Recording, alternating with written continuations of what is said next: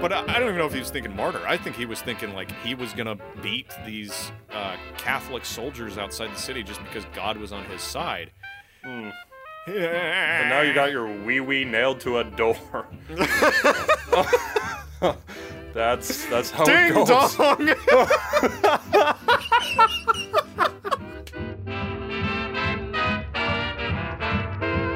Welcome to We Talk About Dead People, a podcast where we pick two dead people and talk about their lives. I'm your host, Aaron C., and I'm here with my good friend and co-host, James D.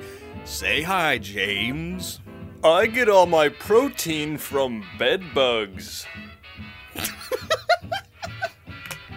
That is disgusting. Hey, it works, and it's cheap as hell. They just keep Get multiplying. A cheap motel room and have at it. It's like a all-you-can-eat buffet. It's great. Right. Well, this podcast is not about that. Damn it. We hope to keep our listeners entertained and interested while we break down these characters from the odd and exciting family that is humanity. The way this works is that James and I will do our amateurish best to give a basic account of the major events in these people's lives and how they responded to them. We also hope to give a fairly accurate depiction of their individual character, which is much harder to do, especially if you have like a freaking stomach acid problem like I do right now. But we're going to try anyway. So, James, who do we have this week? We have John of Leyden and Antonio Boaz. Antonio Boaz is a made-up name. I'm just telling you. Tony Bose, not a real guy. Yeah, there's a lot of made-up shit in this story. Really? No, I'm sorry, that's not right. It is 100% true. How many times have I had to sit here and listen to you say that shit to me? How many times have we had to stop the recording so you can tell me, James, we're not a fictional podcast? How long, oh Lord? Too many to count. And I've learned nothing at all. If there's one thing you can take away from this show, it's that you will learn nothing. Not like the other podcast I was listening to earlier this week, which is taught by actual history teachers. Oh, I was listening to that one too. Yeah, Cutting Class with It's Jeff so and Joe. good. Yeah, super good. I recommend very highly the communist... Oh my god. Yeah, the communist mummy episode. Oh, it's so good. It's hilarious. It's absolutely crazy. Yeah, I was talking with them. I think we might do something. Do something with them. I'm not into foursomes. What? What? What? Yeah, we Can should. you mark that for a beep? What? What? Beep? Yeah. All right. Good girl. The other show I've been listening to, James, is called This Paranormal Life. Mm-hmm. And they have like the same energy as us, except it's about conspiracy theories and paranormal shit. Oh shit! Sign me up. So if you want more, Oh we talk damn about it! We dead need them people- on the. Never mind. What? What? I'm not giving it away. They would love this episode. Well, maybe this will be our call to them, to This Paranormal Life. Hey, come be on our show because we talked about Tony Bose. Yeah, I was listening to them. They have the same energy. They have sketches, or not sketches. They use music and sound effects and things, and it's really entertaining. So I recommend them. Okay. If you're getting a little itchy between We Talk About Dead People episodes, and that could just be the bed bugs. So that could just be the bed bugs. So James, shall we head on down to the history lab? No. Shit. Well, what do you want to do instead? I'm kidding. Let's go.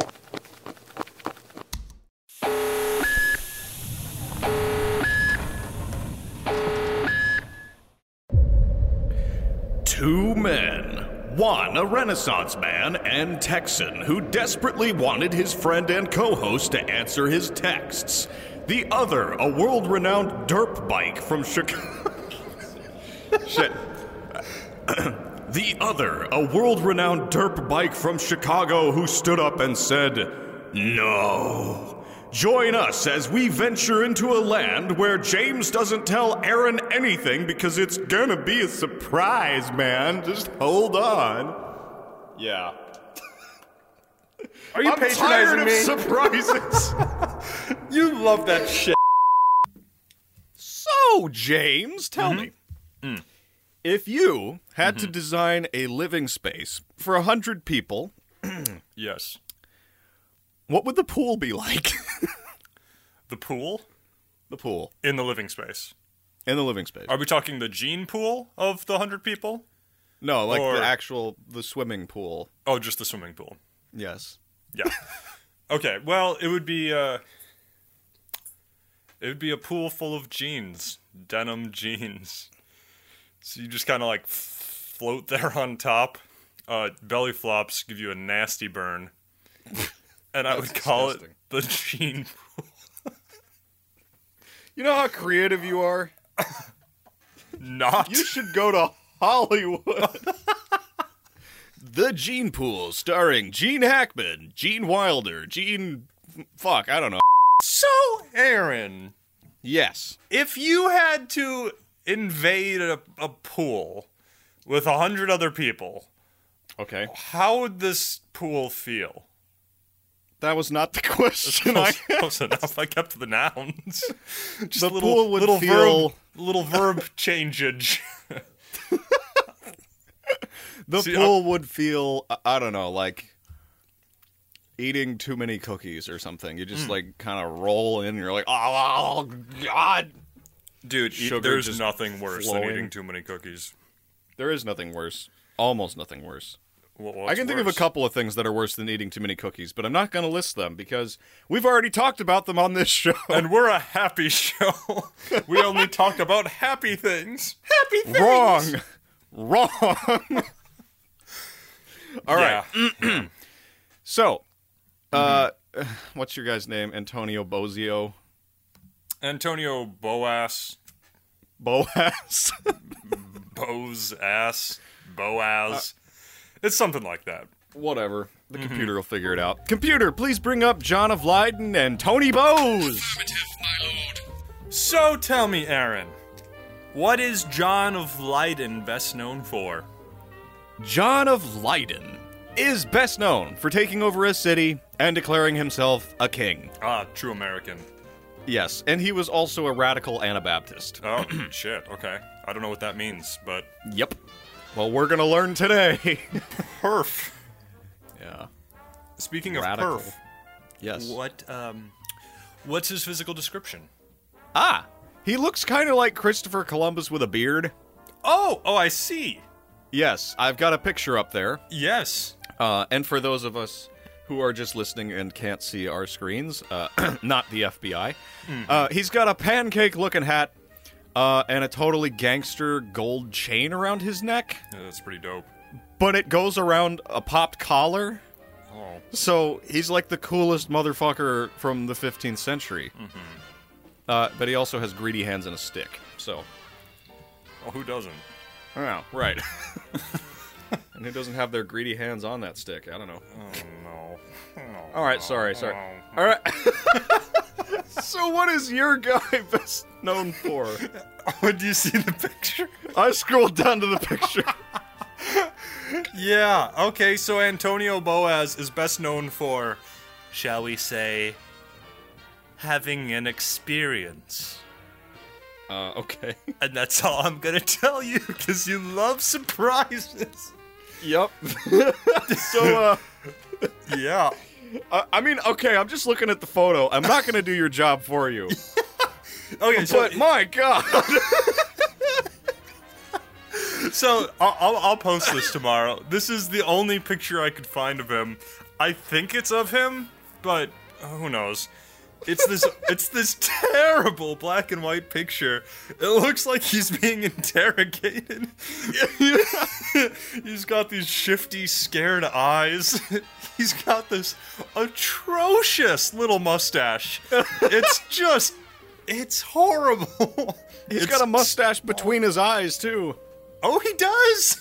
It's like Hawaii. Bonus It's just sitting there in the middle of the ocean of his forehead. Yeah. Yeah.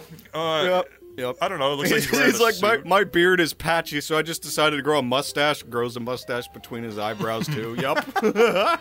It's patchy. Yeah. All right. He's a guy. He He is a is- guy.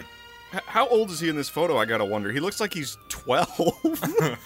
I would guess mid-20s.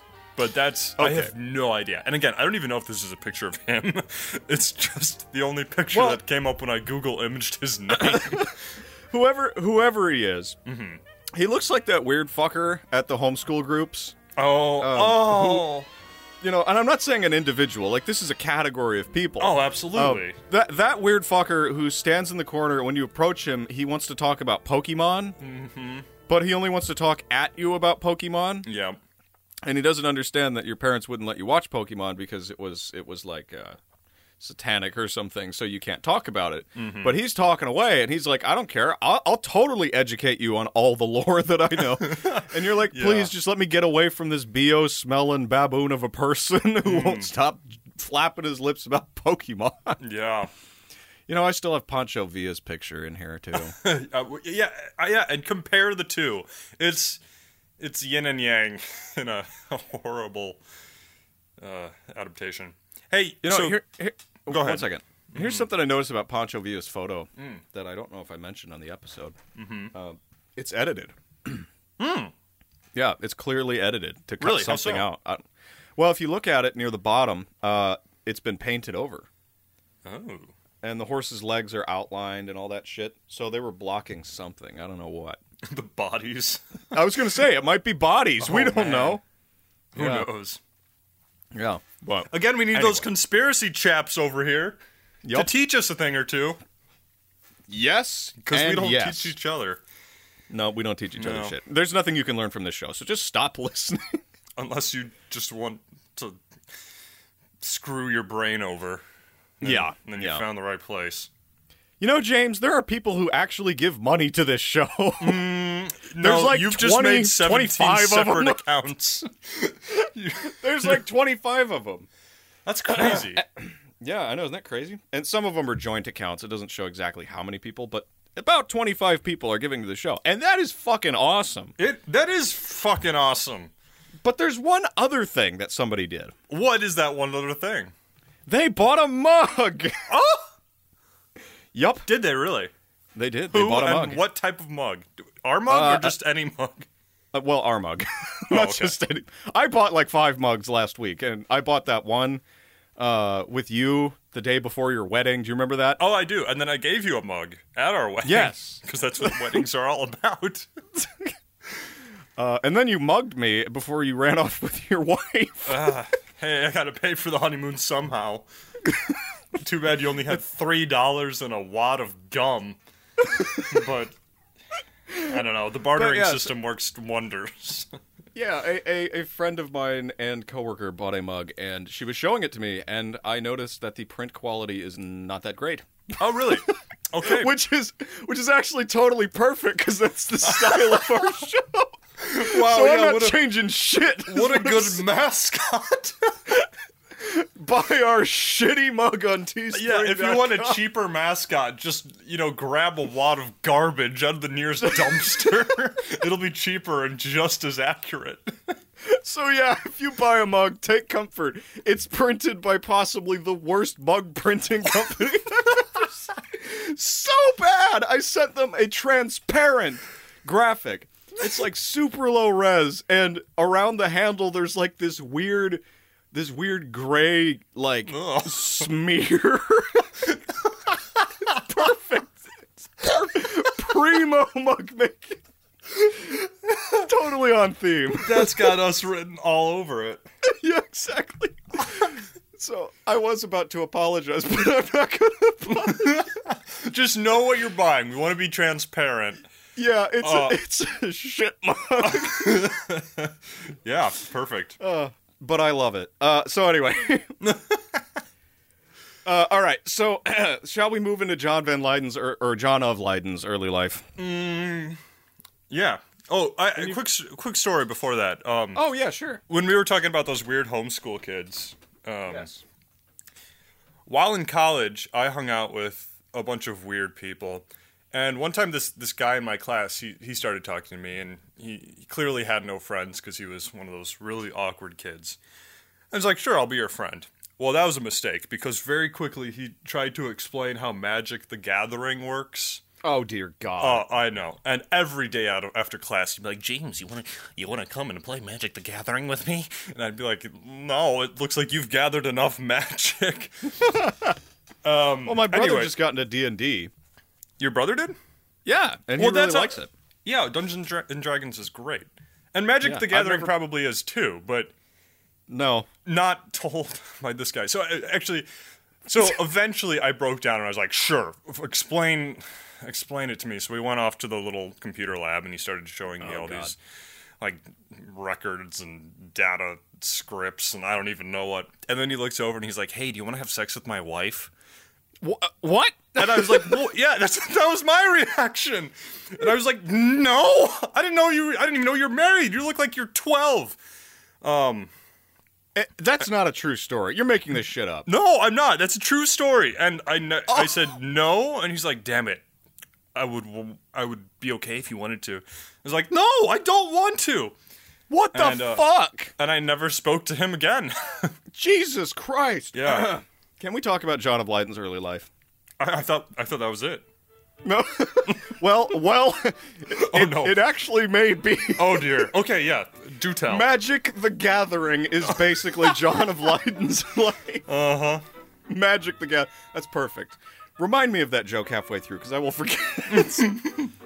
But it's actually perfect. So, John of Leyden was a man of many, many names. Oh, of course. All right? Mm-hmm. Including, but not limited to, John Van Leyden, which is why I keep calling him John Van Leyden. Mm-hmm. It's also Jan Van Leyden, but I'm saying John because I anglicize everything, because, fuck Bohemia. I don't know. Yeah, well, and if it's Dutch, it's not much. Yeah, right. I don't know if he was Dutch, but the Van sounds, I don't know. Yeah, it's Dutch. Okay. So anyway, so Hardcore History did an episode about this. I don't think it's available anymore.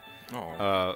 But it was the first time I heard the story in great detail, and, you know, we're going to go through the summary here, but if you want to hear this episode with all the gritty details, pay for Hardcore History's episode on this. I can't remember what it's called, but it's not too far back. Magic the Gathering. It's called Magic the Gathering.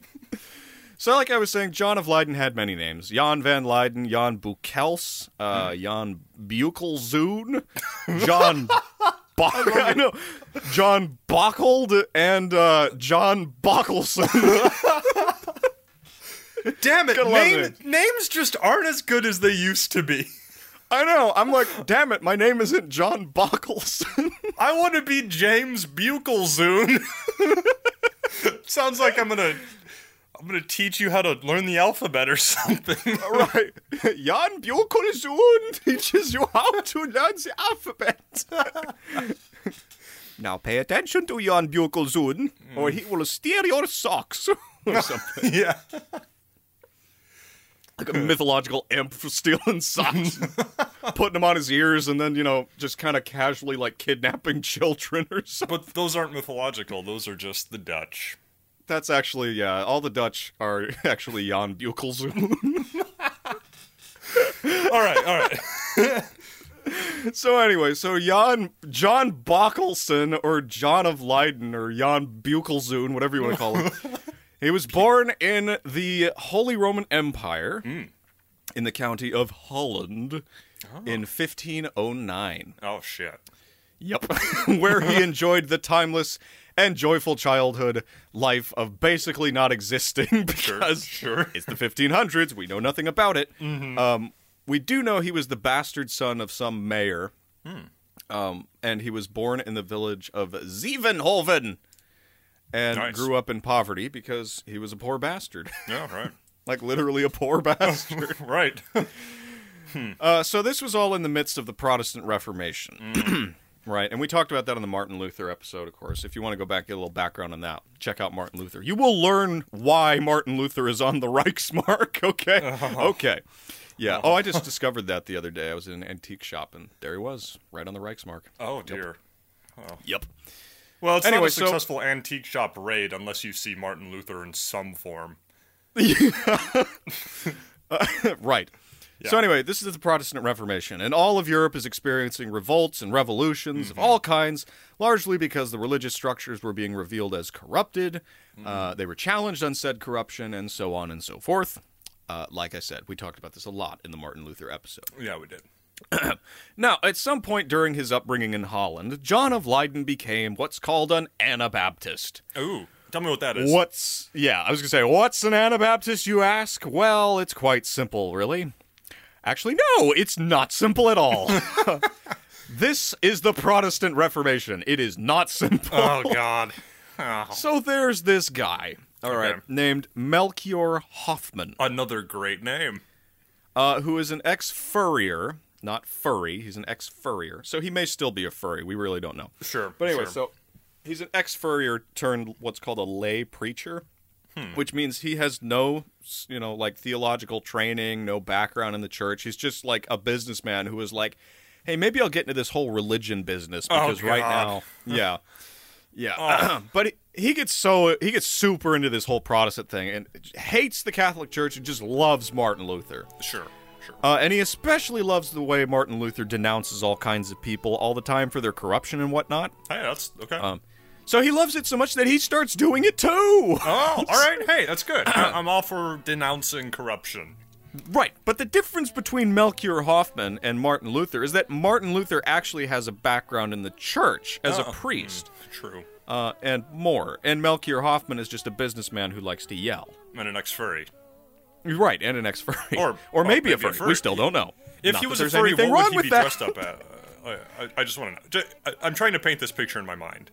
He's a pilgrim fox, dumbass. Oh, right. Shit. Okay. This is only the second time we've talked about furries on this show, right? Unfortunately, that's true. Yeah, we need to talk about furries. They're with us always. I wonder if there are any dead furries out there. I'm sure there are. We could cover somebody. Anyway, so one day, Melchior Hoffman, this businessman, just starts yelling about the Eucharist. And by the way, if you don't know what the Eucharist is, it's just communion. It's blood or wine and bread, and that's how Christians celebrate things. But anyway, so one of the things that he yells about is that the Eucharist is not magic, right? Okay. The Roman Catholic Church believed and still believes that the Eucharist is they believe in a concept called transubstantiation, which is the wine and bread or actual body and blood of Christ, that sort of thing. And then it's wine and bread, and then it turns into the actual body and blood of Christ, right? Right. It adopts the I'm fucking this up, but it adopts it doesn't like physically change to the blood and bread. Sure. But for all intents and purposes, that's what it becomes. I don't know how it works. I've been a Protestant my whole life. I only know one Catholic. Well, 2 Catholics. 3 Catholics. 4 Look at Catholics. me. Mr. Worldwide. That's what you could call the Pope, I think. Mr. Worldwide. Yeah, or me after I've eaten some bed bugs. I'm as wide as the world. Yup. So anyway, Melchior Hoffman's yelling about the Eucharist. And he's saying it's not Jesus' blood, and it only serves the purpose of teaching people about Jesus. Sure. It has no spiritual significance outside of being symbolic, right? So that's a very Protestant thing to say. Very, very Protestant. But Martin Luther is not cool with this, because he still believes that there's something sacred about the bread and the wine. It's not that it's just symbolic, right? Hey, there's something very sacred about wine, all right? I'll give him that. Oh, hell yeah. Oh, yeah. Anyway, especially strawberry wine drunk as we play some horror game made by a 12-year-old. Do you remember when I bought that $2 bottle of strawberry Zinfandel at a gas station? That is what I am talking about right now. That was probably the lowest I've ever fallen. Yeah, we were just up late playing a video game, and before I know it, that bottle of wine is just poof gone. I was flying through the stars. Yep. I don't know what they put in that. Anyway, yeah. I'm sorry. This is the longest paragraph we've ever done. Anyway, so Melchior Hoffman is now on the outs with the Protestants even, because he's even he's too Protestant for the Protestants. Oh man. Right? Yeah. So he actually gets banished. Oh jeez. And has to go to a place called Strasbourg. Where there's a whole bunch of revolutionary types waiting to radicalize him even more. So this was like the city of outcasts. Yeah, this was like where people went when they were too Protestant for the Protestants and weren't kind of on the run for right now. Oh man, yeah, that's good. Now, I just want to say there's a huge danger of me getting sucked into this. Yes. Because as I was reading about the Protestant Reformation, I was like, whoa, this is like way more than just like, oh, we're printing the Bible and showing it to people, and like now Christianity is fixed. It's like this major political revolutionary event. Like Reformation doesn't even seem like the right word when you really dig into it. Yeah.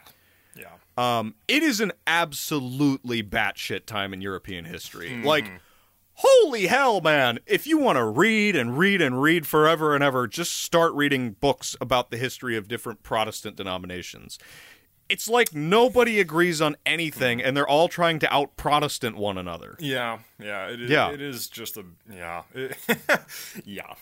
Yeah, and like we talked about with Matthew Hopkins last week, it devolves into witch hunts and shit like that. And the Puritans were like the end of the line for Protestantism. They were like everyone was like, dude, you are so Protestant. Like, get the fuck out of here. But here at the outset, the initial revolution, you might say, it's a little bit like the Mensheviks and the Bolsheviks. Like, the Mensheviks we look at today and we're like, they were okay. Like, they weren't Bolsheviks, right? Like, at least they weren't Bolsheviks. They were still Sheviks, but better ones. Where have all the good Mensheviks gone? Yeah, so that's kind of how this looks to me when I look at these little Protestant sects. It's like there's some of them where it's like, all right, I get it, but some of you guys are fucking crazy. And, of course, we're going to talk about the fucking crazy people, because that's what this show's all about. So then this other strange-ass thing happens. Oh, no. In 1521, 3 prophets arrive in the city of Wittenberg, which, if you'll remember, was where Martin Luther lived. So they arrive, and they start preaching about the end of the world. They're like, so it's... Go ahead, sorry. No, there are always these prophets. It doesn't matter who we're covering on this show. It's always these apocalypse prophets. Right.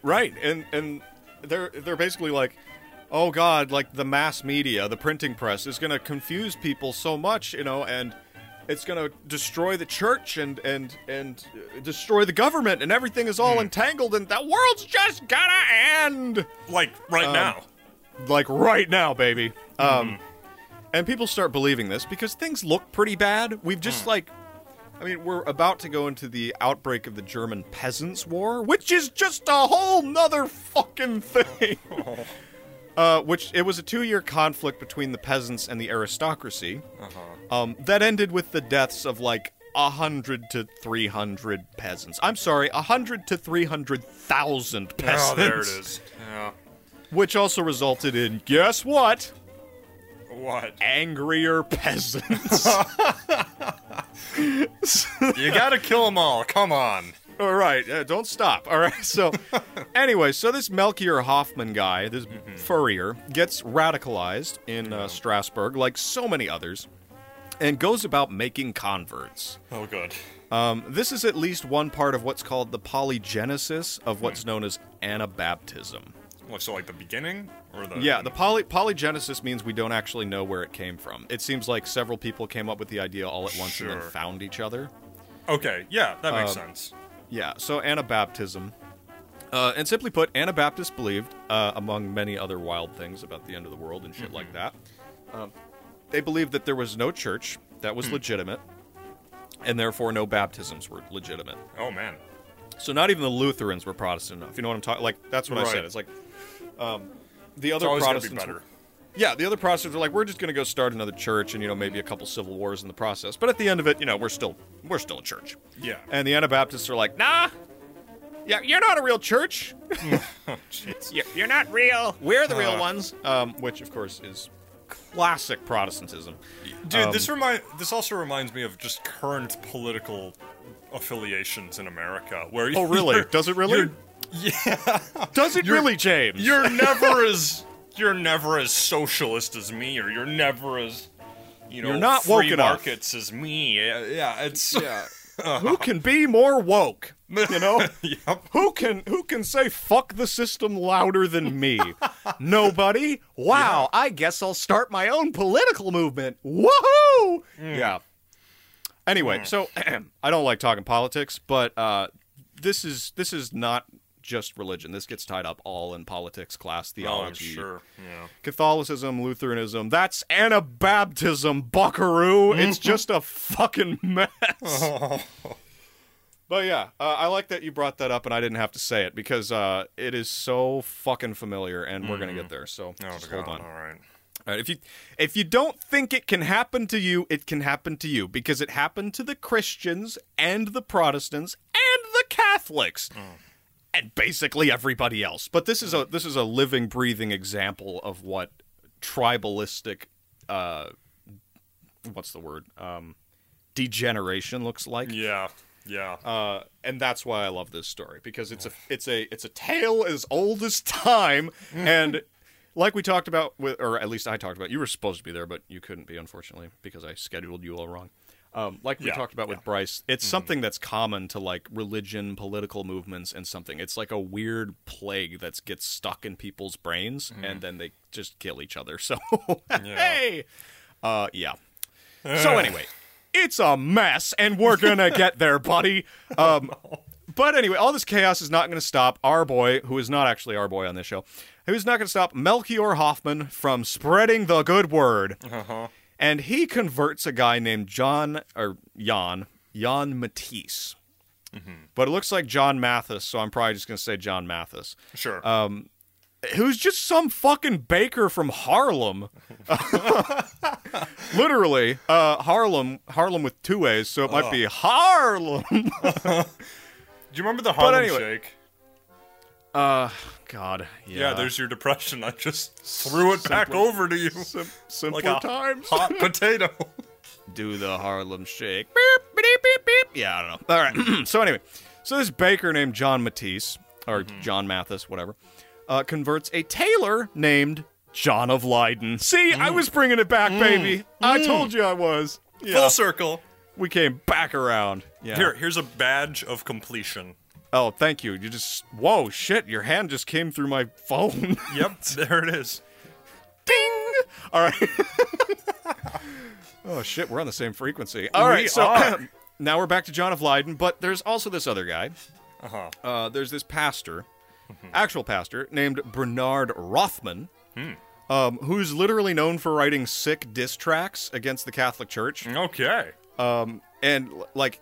So, yeah, he gets paired up with this guy, another Bernard, a guy named Bernard Nipperdoling, which is a fake name. It's a fake Dutch name. Yeah. So he gets paired up with him, who's basically just this wealthy bastard who pays to have these diss tracks distributed via parchment pamphlets. So we have this pastor partnering up with this rich bastard. That's right. Okay, good. Yes, and they're basically like, at first they're like anti-Catholic shit, but then it changes a little bit. And they eventually become what, I mean, and I'm just saying this, it's literally primitive communist propaganda. Interesting. Yeah, and I say primitive because it's still tied up in the milieu of Christianity. Right. But it's still about communism. It really is. But not the communism of that we think of today, right? It's just basic ass like communism. Everyone lives together and we share everything. It's like communalism in a way. Kinda, yeah. Sure. Except it's also got like a power structure that makes sure everything is, in place or whatever. Yeah, of course. But anyway, so in the beginning, these pamphlets, these diss tracks, you might say, which is probably the closest modern equivalent. The beginning, they were just saying, like, hey, isn't the Catholic Church kind of shitty? And, that was popular in those days. So it's like, it still is. I'll read this shit. Then you start to trust this publisher, Nipperdoling, and you're like, I'll just look for these every week, right, whatever. Right. And then they evolved until they were basically saying, seize the means of production. It's in the Bible. Oh, all right, well. Like, literally. Yeah. They were saying in these pamphlets that the Bible was a communist document. You can do that, yeah. Yeah, you can make that case. But anyway, it's still propaganda. It's being distributed to barely literate people. Usually they're having it read to them in groups and that sort of thing. One person can read, so they read it out. And everyone's going, oh, it's written down, so it must be true. Because it looks like legitimate printing, right? Right, yeah. Well, And also, Go only ahead. smart, wealthy people can actually print things. So someone who is smart and wealthy and powerful is saying this. We should listen. Fucking exactly! Which Oh, is yes! Yeah. So this is all right. Because like, here's the thing about media. All right, when it's new, people believe it. Period. Like they just believe it's telling the truth. Like photography. There's a photograph of it. It can't possibly be a lie. Right. Right. At first, and people still believe it today. But more and more, the media is being like, it's being caught in its deceptions. So like, just because something looks professionally done nowadays, people are kind of like, I don't know. I'll wait until I see the wide angle. You know what I'm saying? Right. And we recently ran into a little bit of this fake news shit with like careful editing and bullshit like that.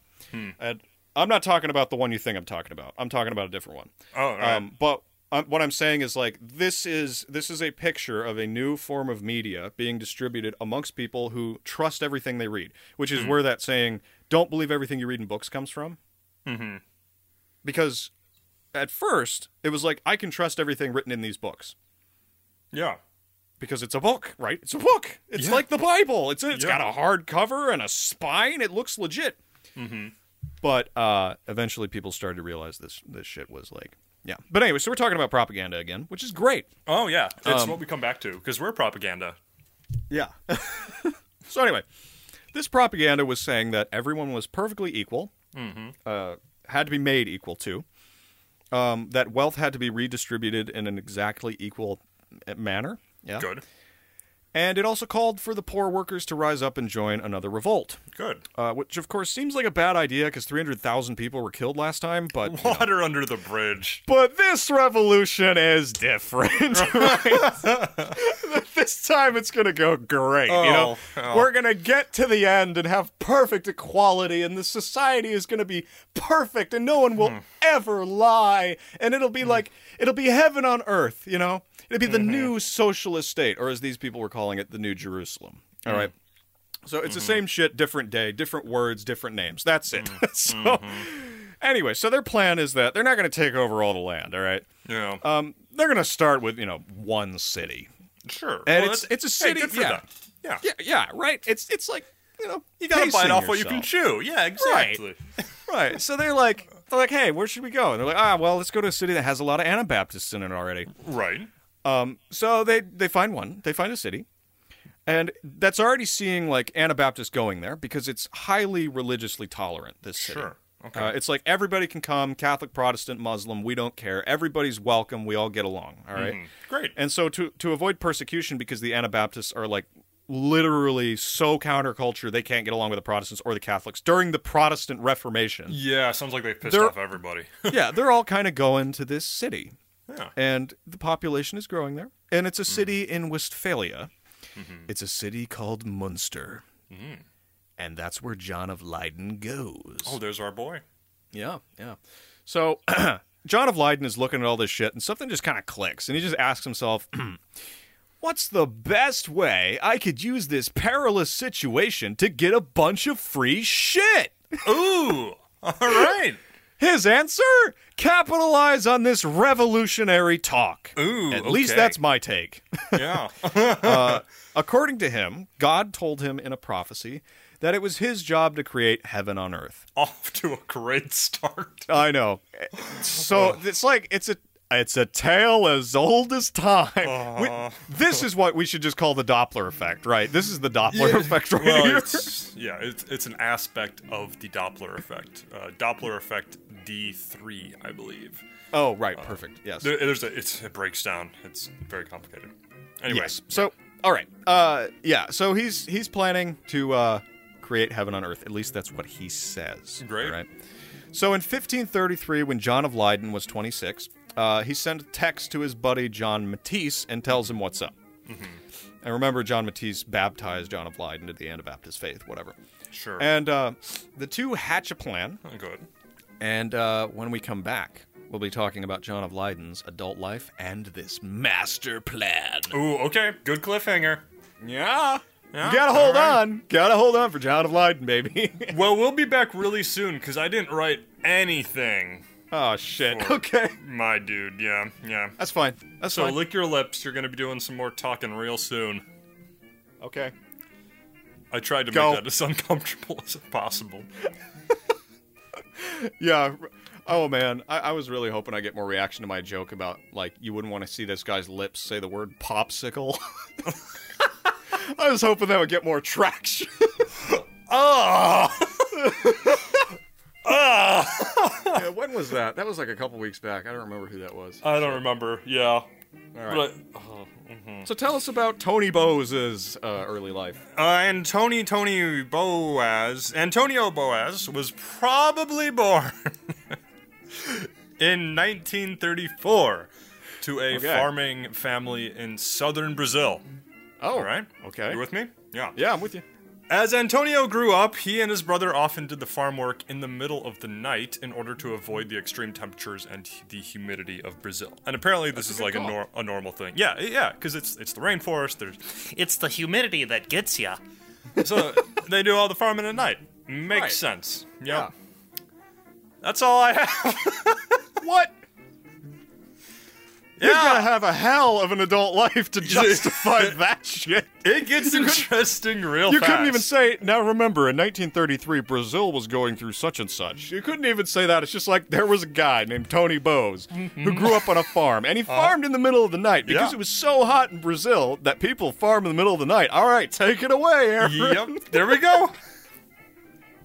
I don't see what the All problem right. is. I'm not saying there's a problem. Don't All get right, me is there a problem?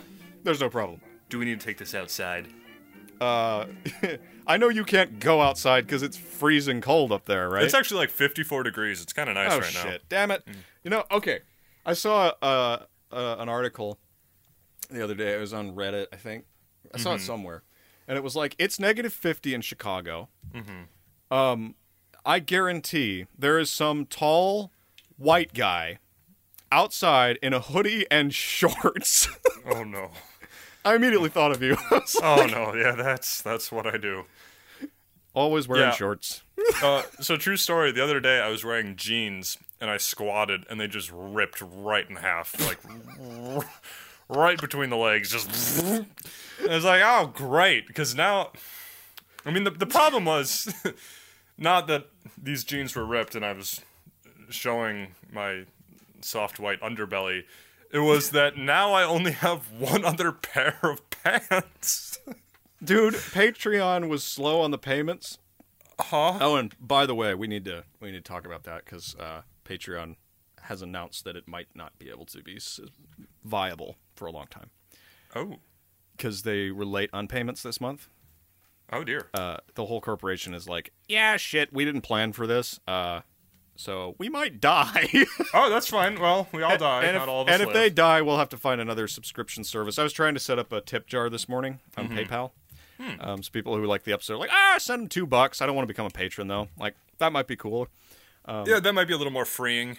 That might be a little more freeing. You don't have to be like a big patron person, though we love our patrons. If you just want to send a couple bucks, but I'll get that set up some other time. Yeah. Right now, buy our shitty mug. Contaminate the liquid that you put in there. It'll be Some like people might drinking want paint. that. I mean, Yeah. oh, hold on. Yeah. There's a bug on my wall. Well, if you're in Missouri, it'll be an improvement in the drinking water. Die bug. Quality. That's true. Yeah. All right, Hey, so what? I gotta yes? take a break. You want to take a break? I gotta take a break. You And gotta take here's a why. double shot break. Well, here's why. I'm dying, and I don't have a will written yet. Okay. So I gotta write that real quick, and then we will be back for you listeners. Okay. Be right back, everybody.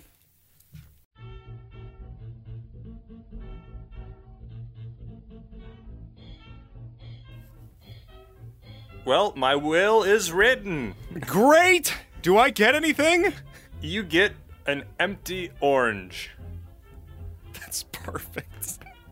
How did you I've empty reconstructed the orange? peel. Well, gotta make orange juice somehow, but the peels are still good. You can Oh, yeah. you can put them over your eyes and forget the world. They last forever too. So yeah. You know. Way to be environmentally friendly, James. that's Reusing me. your orange peels. Yep. I lit the California fires. Okay, so I have had more coffee so far on this episode than I've had on any recording ever, and I am so jacked up on caffeine. I feel awesome. You're gonna crash. I know. So hard. I can't wait. It's gonna be a good crash. Hopefully, I'll get a nap in. So anyway, I just want to double check our audio stuff real quick. Okay, it still says Yeti, so we're good. Okay, all right. I've got Yeti on my end. All right, cool. Keep Yeti on your end. Keep your Yeti on your end. I always do. It's nice and furry. He'll watch your back, check your corners, you know. I'm going in, Yeti. Caffeine, everybody! Okay, so, now that we have talked about Tony Bose's early life, which was nothing, let's get to John of Leiden's adult life, huh? All right. Yeah, do tell. So we left Jan van Leyden. He was getting his buddy Jan Matisse, whatever, involved in a plot to take over the city of Munster. Now, I know I kind of briefly mentioned it before, but Munster is known for being a really tolerant city. Is this where the cheese comes from, too? Yes, it is. Yes! Yes, so, people of all different shapes and sizes live in Munster, all right? And different religions, different backgrounds, cultural history, you know, beliefs, everything. Yeah. I hear there's even an atheist or two there and just sits in his room podcasting. It's like, fuck religion. Eating cheese, probably. Yeah, and he would be right back then because it's the Protestant Reformation. Yeah. Yeah. Anyway, so the city is receiving a bunch more Anabaptists who are fleeing persecution. And they were being persecuted by fucking everyone during the Protestant Reformation because, you know, they were kind of assholes about the whole thing, telling everybody they're not true Christians because they haven't done your special ritual, you know. Yeah, so anyway, so as these Anabaptists are going to this super tolerant city of Munster, you guessed it, it becomes more Anabaptist. Slowly the Catholics and the Protestants there are... What the fuck? Sorry, there's... I know you like me, James, but I'm come in on. the sewers right now, and... Are you in your living room again? Yes. Oh, okay. That was the mailman talking to himself, as they do. You have a dog mailman? Well... What kind of topsy-turvy world do you live in? I live in Illinois. Ah, right. Okay. Anyway, so yeah, the Anabaptist population is increasing. And it's outpacing the growth of Catholic and other Protestant sects. Right. Isn't that interesting how you can have this tolerant fortress in a world of intolerance, and that just gives rise to intolerance. We haven't even perfected. gotten there. I know, but I can see it coming. I know, this is classic silent takeover kind of shit. Yeah. And I don't think it was coordinated or organized. I think it was just like suddenly they found themselves, oh, we're the majority now. Fuck you! So anyway, as the minority of tolerant snowflakes gets replaced by the majority of radicalized, very Protestant, communistic, and egalitarian hordes, the town leadership starts to get a little worried. Right. Especially when the Anabaptists start running half naked through the streets chanting about revolution and the arrival of the New Jerusalem. This is my college experience. Yeah. So they're like, I mean, this is bullshit we heard about in the communist revolutions that we covered. It's like suddenly people are just there and they're radicalized and they're like, hey, welcome to the New Jerusalem. Oh, yeah. And then they kick out all the town leadership. You know, the ones who let them in. That's right. Yeah. So Jan Matisse is set up as the new town leader and is recognized officially as the Anabaptists and the New Jerusalem's holy prophet. So how does one become a holy prophet? You just say you are. Oh, okay, well, great. Yeah. So, in the fervor of this new religious movement, Jan Matisse immediately expels all the Catholics. Oh, and everyone else who won't become an Anabaptist. Oh, God. And then he banned money and property. Hey, while you're at it. Yeah, I mean, let's just do it. Like, let's go full communist, just you like that. You gotta respect a guy for doing that. He's all in. Yeah, well, I mean, or all out, as we will see later. Oh no. So yeah, this is a communist takeover under the guise of, I mean, it's like, we're gonna bring in the glorious revolution and the new socialist state. He's just saying, New Jerusalem, baby. It's the same shit. Yeah. It's Sugar Rock Candy Mountain or whatever from Orwell's Animal Farm. It's that. Right. Some guy comes in and says, we can bring in the New Jerusalem, and then like he just leaves, and everybody goes to hell, and then he comes back at the end. He's like, hello. Well, and the thing about that wording, and you see this in today's politics too, is the wording is so nice and beautiful. If you dare to speak out against it, then you're against the New Jerusalem? Yep. Wait, you're against the Patriot Act? You're not a patriot? And it's just things like this. I hate it. Yeah, they'd like to see you thrown out or killed. Thankfully, that doesn't happen very often. But in this case, it does. He expels everyone. Oh, God. Okay. Yeah, ban money, ban property. It's communism. All right. So there's this guy. All right, and his name's Franz von Waldeck. Good. All right, say Franz. And he's the Prince Bishop of several cities in Westphalia. Oh, no. Yeah, and he was, one of these cities is Munster, all right? And this is like his baby. He's like, this is my tolerant city. I love this guy. He was the guy who made Munster as religiously tolerant as it was to begin with, because he was the Prince Bishop in charge, right? Okay, yeah. If you look at a picture of this guy, he's amazing. He's like wearing armor, carrying a sword, and also wearing a Pope hat. Oh, wow. Yeah. That's one of my fantasies. Yeah. He's also kind of fat, and he has a big mustache. Even better. He's like, you can just see him saying it, religious tolerance. You can just see him. He saw the Protestant Reformation as maybe a good thing, right? The Catholic Church needed a little bit of shaking up, right? A little competition, yeah. Yeah, he knows. He knows what he's about, but we don't know. In fact, we don't even know if that's true, because historians don't know, like, what his whole thing was. So yeah, no one knows. Point is, he was at first very tolerant of these Anabaptists, because he was like, yeah, I see you guys getting picked on. Like, come on to the city. And then they kicked him the fuck out of his own town. Oh. Yeah, because he was a Catholic. All right, so now he's watching these Anabaptists take over his city and continue to expel everyone else who doesn't go along with their ideology. Good. And he's just kicked back in his recliner, like scanning the newspaper in his princely garb, when the football game is interrupted by an emergency report from Westphalia News Network. He hears even further news. You didn't laugh as much as I wanted, but anyway. Yeah. So anyway. There you go. Anyway, so he hears even further news that his tolerant city has been completely overrun by ideologues at this point. The ones he had originally accepted into his city. And, he's kind of like, that's the last straw. This tolerance is not even my tolerance isn't being tolerated. This is intolerable. Right. And so Franz von Waldeck decks out his Franz and lays siege to the city of Munster. Oh, shit. All right. And the his Catholic own Church, city. His own fucking city. Oh. And the Catholic Church is like, all right, we're going to send you some dudes. So they do. As did foreign and local mercenaries. They joined up and, whatever. Well, who doesn't love a good Munster sacking? Right. All right. But that's not exactly how they're going to do it. All right. So the short version of this is that they surrounded the city and built fortifications around the entire goddamn thing. So like just a wall all around this city, trying to keep in the contagion, Right. Yeah. It's pretty freaky. There's like a dead zone in between these two walls. Oh yeah.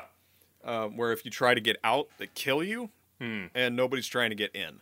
And they do some sieging, but we'll talk about that in a bit. Well, yeah, and just a quick word about those dead zones. I mean, that's a prime attribute of sieges all through history, is there's that dead zone. And a lot of times, if you were in the city or even in the camp of the attackers and say you got sick, where are you going to be kicked into? The dead zone. Right. So you've got like all these lepers and other sick, contagious people betrayed by both sides. You're just in this middle of this no man's land. There's fighting going all around you. It's horrible. And then sometimes, if the city was running out of food, they would kick out the less wanted people out into the dead zone. And then the attackers wouldn't want them because that's more mouths to feed. It's horrible. Right. War is And bad. Yeah, so here's the thing. It's like, as the Anabaptists realize that they're being besieged and that there's, since they don't believe in money, they can't, before the siege even happened, they don't believe in money, so they can't trade. Mm-hmm. They believe in common property, but they're in a city. Uh-huh. And they can't grow food in a city. Oh, dear. So. Oh, no. I see where this is going. You know where this is going. You know exactly where this is going, because this is just communism 101, man. Mm-hmm. So anyway, inside the walls, John of Leyden and John Matisse are discussing what to do. Mm-hmm. And the answer comes, thank God, good. When Matisse receives a prophecy from God that it's his job to become like a second Gideon.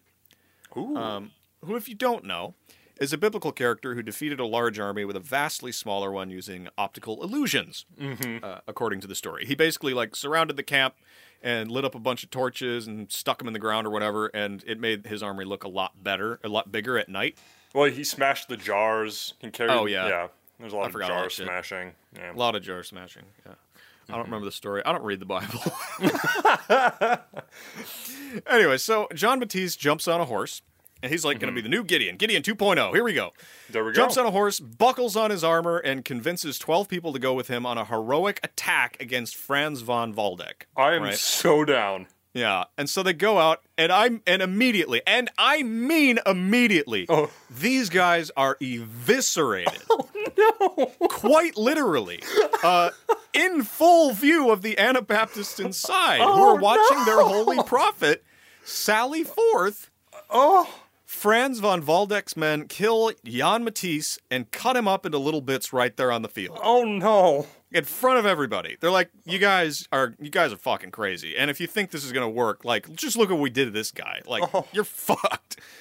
So they do the obvious. They stick his head on a pike, and then later nail his severed junk to the door of the city as a final fuck you to the Anabaptists. Jesus. Yeah. So anyway, this all happened in the April of 1534.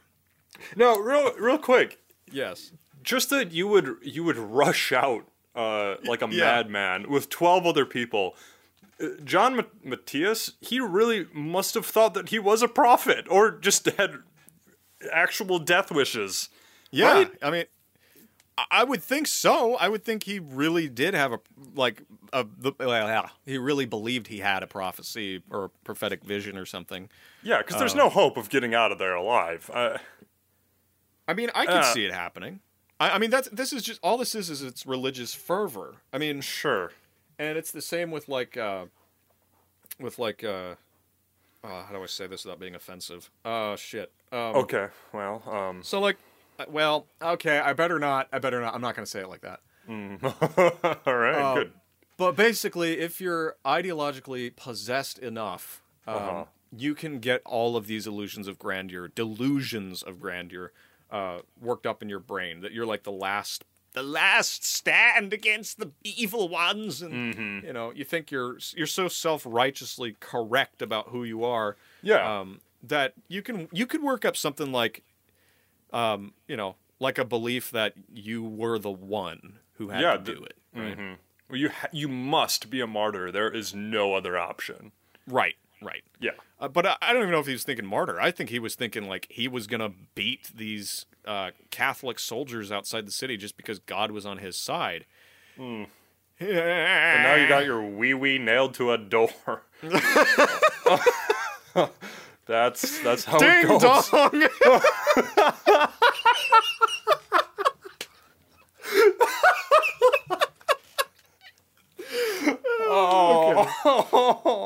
So with this junk being nailed to the door, inside the city, John of Leyden and his people realize that shit's getting real. Yeah. But John also realizes that he is actually the natural successor to the now dead and pulverized John Matisse. So John of Leyden quickly realizes that the best way to demonstrate his abilities as a leader is to start receiving prophecies and visions from above. Good. So he starts pretending to do all that, which isn't so different from Kim Il-sung. Oh. If you remember, he sort of like... Was it Kim Il-sung? Who am I getting fucked with here? One of the Kims, right?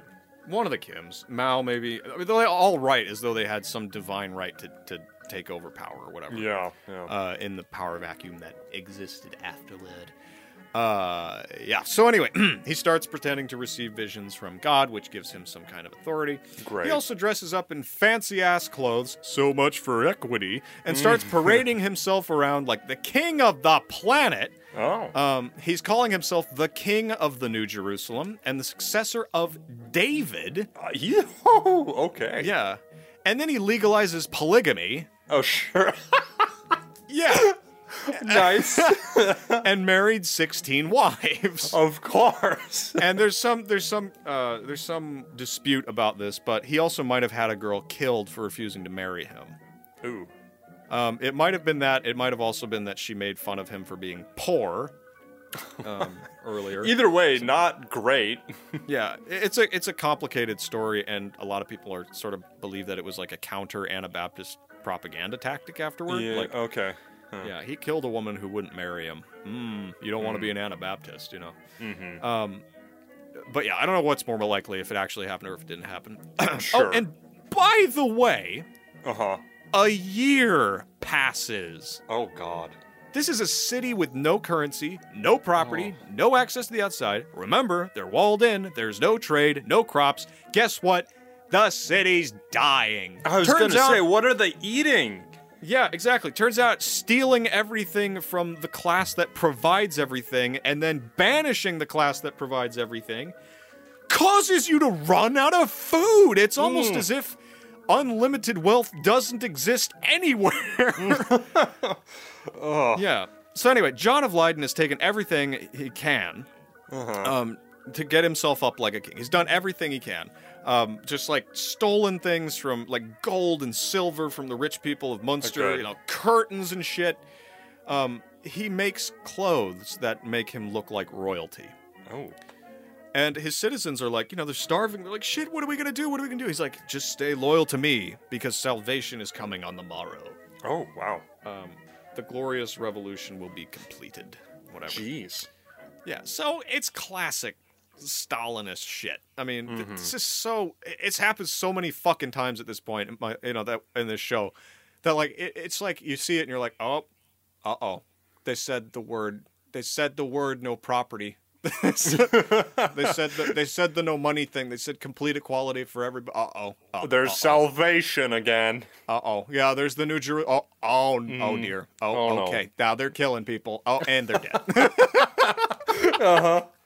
It's a theme on the show. Anyway, so he tells his starving people that there's going to be an immense reward for their loyalty, and he's kind of counting on a new Anabaptist movement to come to the city and, like, you know, bolster their forces. Right. But it's like, even if they did come, they're not going to get in. Right, yeah. So John of Leyden is not completely incapable as a leader. Okay. At least once he defends the city with his zealous followers and defeats Franz von Waldeck's forces. Nice. And the women in the city had been working together to strengthen the city's walls, and just like putting stones in the places where the stones need to be and all that shit. And there's one woman, or maybe girl. We actually are not sure how old she was, but it was probably pretty young. So maybe I'm gonna guess like 15 or 16. Oh dear. Oh no. And her name is, I think it's Hilly, or Hilla, Hilla Fiken. Right? She would later leave the city.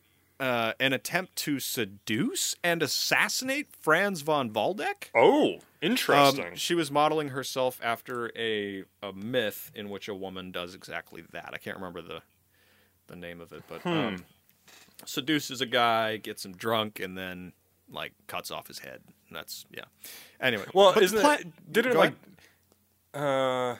never mind. I'm thinking. Oh, I wanted to say I think her name's Deborah. Didn't she do that in the Old Testament? She let a guy into her tent and she pounded a stake through his head. You're right. But that's I not the don't know. same story. She didn't compare herself to Deborah or whatever. Anyway, so this plan failed. because apparently she was not sexy enough for Franz Waldeck. Oh, man. Or rather, Franz's Waldeck. That's a joke I wrote. Oh, Not no. sexy enough You for Franz wrote that? I'm ashamed. Yep. Anyway, kidding. so Just kidding. anyway, that's dick joke number 2. So we're doing pretty good. Meanwhile, inside things are getting crazier. Orgies are now a thing, which is of course a traditional Christian value, at least according to John of Leyden. But get this, not everyone's okay with this. They're like, hey. These orgies are getting like a little bit rapey too. Not God. everyone wants to do this, and John's telling them it's divine that you must do this. Like God said you must have an orgy, and they're like, nah, and they're like, you must do it. This is so messed up. Yeah, this is fucked up. But this is these orgiastic, rapey little gangs, appear fucking everywhere. And Oh, God. yeah, don't read the Gulag Archipelago unless you want to read about that. I'll tell you what. But anyway, so let's see here. There's actually where was I? Oh yeah. Again, like I said, not everyone's okay with this, and there's actually a rebellion within the Anabaptists. It's about time. Yeah, they're like, hey, we don't want to be sleeping with everybody. Let's get rid of John of Leyden. Yeah. So they try. You know what this comes down to is there's no private property, not even your own bodies. Oh, exactly. That's Yeah. exactly right. That's exactly. And this fucking always happens with hardcore communism is, oh, great, yeah, first starvation and now massive amount of rape. Great, okay. Yeah, well, I don't recommend you go and listen to the actual interviews with the women who were in the gulags, No. because it's worse than you think. I'll just put it that way. It is worse than you think. You can't imagine it. I mean, you could probably imagine it, but it's worse than that. I mean, it's fucking horrible. Yeah. But that's the kind of shit that goes on like this. People go crazy. They're starving. They're dying. They're like, oh, well, might rape somebody, Yeah. So anyway, the people are not happy. They're like, this ain't fucking working, and God is not in this, all right? Yeah. No. And so they rise up, and guess what? It fails. And John of Leyden, guess what? Declares that he's now allowed to execute the people of Munster without trial. Oh, God. Jeez. That was coming. You knew it. I mean, Yeah. that's the, yeah, there you go. But it's all over now, because John of Leyden has pissed off the wrong people so much that there comes to be a traitor in their midst. Go figure. Good. The death of Stalin, baby. Anyway, so one night the gate is just kind of open. Gate's open. Shit. Yeah. And hundreds of von Waldeck's forces come storming in. Oh. And the Anabaptists fight back, but they're starved, surprised, and probably exhausted from all the culting they're doing. Yeah. And 600 of them are killed in the streets. Before surrender... Before surrender's achieved. So they kill 600 fucking people in the streets before they give up. Yeah. And they find John of Leyden in a cellar, Where he which is belongs. classic. It's classic. You hide in a hole. If you're He doesn't even have the balls to, face his fears. That other guy who rode out had more balls than he did. John Matisse had more balls. I mean, he Yeah. was, And now they're hanging on the door, but he still has more balls than John of Leyden. So yeah, that's what you do when you're an evil totalitarian asshole. Is at the end of your line when the gods descend and the bill comes for you, you hide in an underground location with your Fritos and you just wait. Yeah.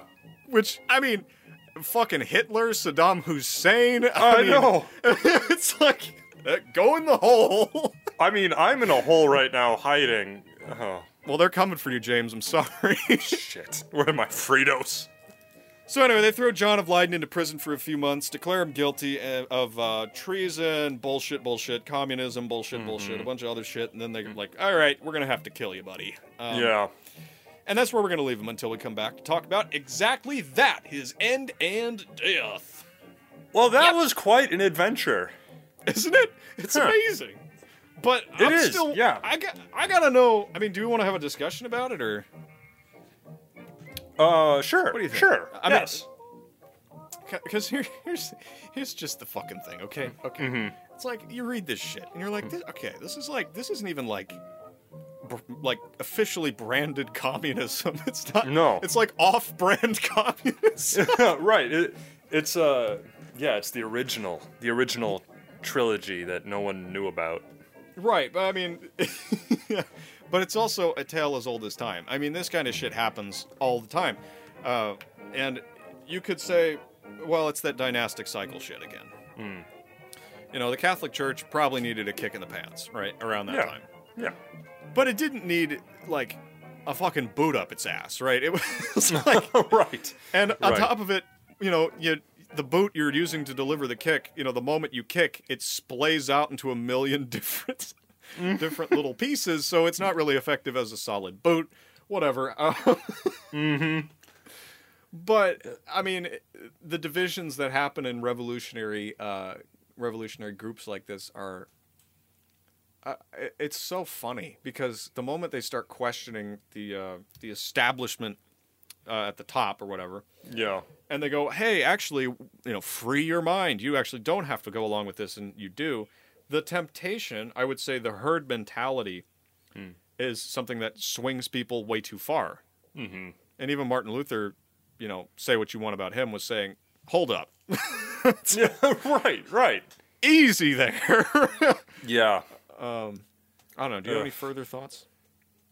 Well, it's just interesting that this nobody could so quickly become the cult leader. Right. It's that cult of personality again. A baker and a tailor. Yeah. Yeah, you know, like people who are nobodies. I mean, it's hopeful. It puts a lot of hope in my stomach for you and me, because we're nobodies. We already have a horde of radical believers behind us. It's only a matter of time. Yeah. Yeah. We just have to find a city named after a cheese. Yeah, our and it's, Wikipedia pages are going to say podcaster, revolutionary fighter, and dictator. Yep. Yeah. That's actually what John Van Leyden's page said on Wikipedia when I was looking at it. It was a tailor, revolutionary, and dictator or something like that. In that order. In that order. Yeah. It's sort of like I read, I found one that said,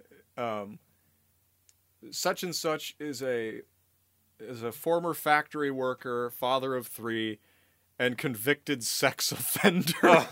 I know, it just goes downhill so fast. Yeah. But anyway, so like, again, it's so funny to keep seeing the same pattern. Yeah. And, you know, no matter what. And that's why it was so fun to talk to Bryce about it on his Mormon It must have been fun. Yeah. home meeting or whatever. Yeah, I imagine it was fun. Yeah, we should do it again. Talk about this. Yeah, we should. I mean, I never have, but Yeah, well, I mean, should I do it just again. talked to him You should do it once. for the first time. yeah, no, you should. You should, because yeah, it sounds fun. You really should. I'm sorry. It's fine. I don't forgive you. All right. Just bring me some cheese, a city of cheese, and I'll forgive you. City of Munster cheese. All right, can we move on to Tony Bose's I don't know. adult life? Are you ready? I'm ready. Oh no. Okay, well, if we're ready, let's move on to Antonio Boaz's adult life. All right. And if you'll remember from his early life, he and his brother, they're farmers. They're mid-20s. And they work the fields at night often in order to avoid the heat. Oh, I forgot. Okay. Yeah, well, yes, there was a lot in there. Just wanted to remind you. So, that's where we are. Okay. 2 sentences in. Now, here's the thing. Okay. What happens next is rather incredible and perhaps unbelievable. Now, this is what we're gonna do. Okay. I could just tell you what happened to our boy Antonio, but that wouldn't do it for me or you or anyone. Okay. Because what happens next is filled with fear, mystery, intrigue, and a whole lot of weird. Okay. And in order to really capture what Antonio felt... Why does the phone always ring? I don't know. It's the bullshit police calling. It is. So speaking of, in order to really capture what Antonio felt, I think we need to act it out. Oh, boy. Yeah, so I worked this all out. So you listeners know, I haven't told Aaron anything as to what to expect. He hasn't even seen my script, even though we, of course, don't have a script. Right. Thus, Aaron, you are completely oblivious to what's coming next, right? That's exactly right. Okay. Yeah. Turns out our boy Antonio also did not know what to expect. Oh. So, Aaron, put on your Brazilian farmer pants because you are going to play Antonio Boaz. Tony Bose, yeah, baby. Yep. So you are from henceforward you are Antonio, the Brazilian farmer. You ready? Okay. I'm going to play all of the other characters, and right. most importantly, the narrator of the story. So for you, this is important for you, Aaron, and the listeners. When I speak in a tone like this is the narrator, not a character. This is the narrator. He will be moving along the story. All right. Do you? Okay. Or do you follow, Aaron? I think I get it. Okay. Aaron, you're just gonna have to go along with my prompts because All right. We are going to live this story. You especially. And I know you hate stupid shit like this, but I love it. And I love doing this to you. You're an asshole. Are you ready? Are you ready? All right. Yep. Here we go. All right. Chapter 1. The beginning. The year is 1957. The month is October. The day is the 5th. The time is nearly 11 o'clock at night. Antonio Boaz and his brother have just finished working the fields and are getting ready for bed. Well, Antonio, that was quite a day in the fields for me. How did your day go? That was the hardest day of work I've ever had. Tell me about it. Is that voice okay? Yes, well, you No. can change it. I have to be the narrator. Yes, you can right. change the voice. I'm Whatever gonna works. change it. Okay, find a voice that fits. Yeah, see, I was out in the fields working. Yeah? Tony Bose was out in the field working. And I thought to myself, this is a really hard day of work. I'm really tired of putting down this hoe into the dirt. And I hate farming. I gotta get out of here. I gotta go to Chicago. I have a flight to catch. Okay, perfect. Yes, life was good here in Brazil, despite what Antonio might lead you to believe. He's actually enjoying being a farmer. But life has a way of making your French toast limp. And Antonio's life was about to change. Forever. Suddenly, Antonio looked out to see something in the farmyard that was super not normal at all. Antonio, what do you see? This is all. This is all you, Antonio. Come on, we have to immerse the listeners. I'll correct you if you're wrong. Just shoot in the dark, my friend. Oi! What's all that out there? Looks like a plate of spaghetti. Yes, it is. But what you also see is that the entire corral is illuminated from some sort of strong light. And oh God, the light's moving closer. It's now shining directly at the house. Ah, Antonio, aren't you scared? I am so scared. But then the light was gone, and all was still. Oh dear. Time to fast forward a week into the future. Oh. All right. The date is October 14th, 1957, and Antonio and his brother are plowing their fields at 9:30 at night. when suddenly the same light appeared as before, shining at the opposite end of the field. And the light, it's coming from the sky, from some sort of strange craft. Antonio's brother was too scared to move, and what happened next will shock you. Oh dear. Antonio, my God, it's so scary. What, brother, what are you gonna do? I'm gonna get my gun. Well, first you should try to move toward the light. All right. Oh shit. I'm walking there myself. I don't know. Yeah, you just keep going. You're right. getting closer. All right. All right. But alas, every time that Antonio approached the light, the flying craft zipped away to a different side of the field, almost as if it was playing with him. After a few minutes of this, though, the light vanished from the air.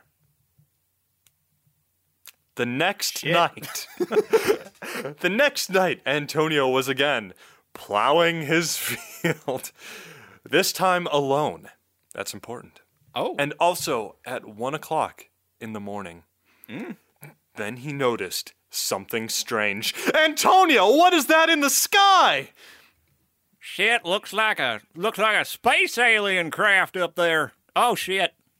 Again. It might look like that, but it might also look like a red star. And it's getting closer and bigger, almost as if it's going to crash down onto your head. How are you feeling through all of this, Antonio? Shit, run, get the guns, protect the hogs. The space Yes. aliens are coming to get us. Forget the gun. Mama, get the gun. No gun. No, just, you're in the field. Okay. You're doing great, buddy. All right. So soon, the flying object was directly over Antonio's head, about 150 feet or so hovering in the air. And what does this flying ship look like, Antonio? Like a big red apple. Different kind of fruit. Think of it as an egg. It looks like an egg, the fruit of chickens. And it's a flying egg. And now this giant flying egg is shining a giant pink egg light at you while you're sitting in your tractor. The engine's just running.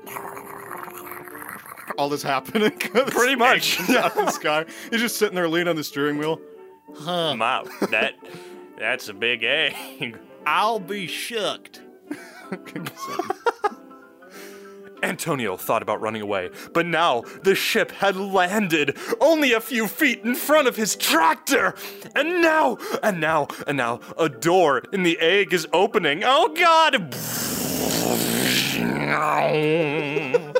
And oh, Heavenly Father, suddenly a small creature grabbed Antonio from behind. Oh dear. I have you now! Let me go, you little rascal. Aren't you gonna try and hit me or something? Oh yeah. Sorry, Dobby. Whack. Yes! Antonio pushed the creature away, and he made a break for it. He jumped into his tractor to make the daring escape. But it was no use! The tractor was dead! And Speed away on his tractor. No, there are little creatures all around him, and they're grabbing him, and they're carrying you off to their ship! We're gonna make you play Magic the Gathering. Wait, are you Antonio saying this, or the creatures? Oh, the alien. Okay. Chapter 2. The ship. When Antonio awoke, he found himself in a small metallic room with 5 of the little creatures restraining him. They soon took him to what appeared to be some sort of conference room with a table and a few small stools. Okay. And the creatures spoke to one another.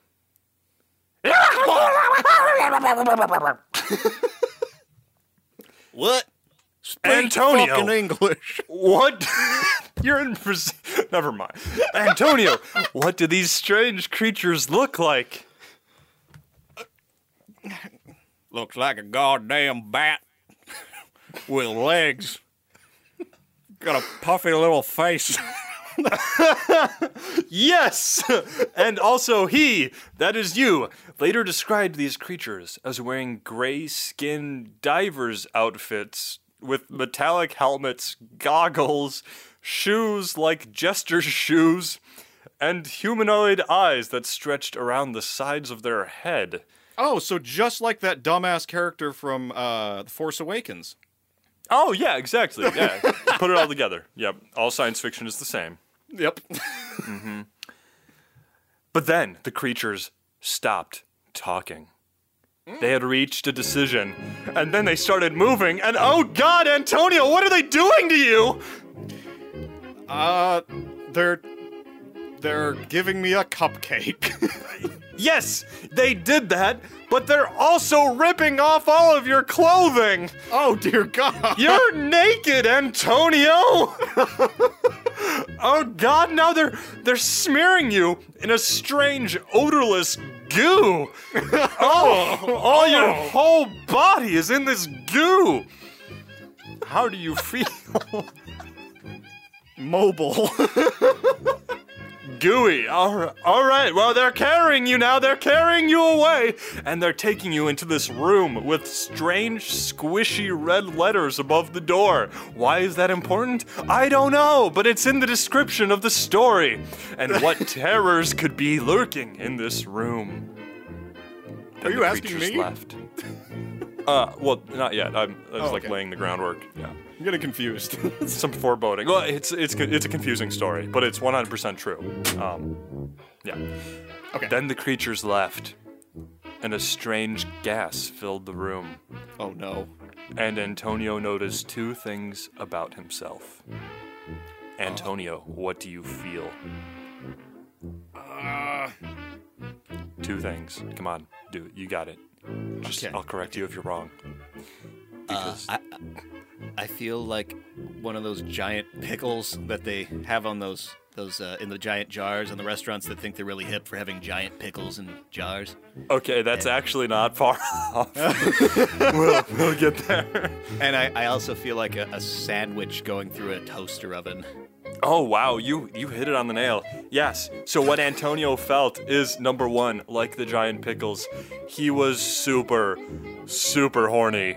Oh, God. And he's like way hornier than most farmers usually are. Oh, Like Jesus. an unnatural amount of horniness.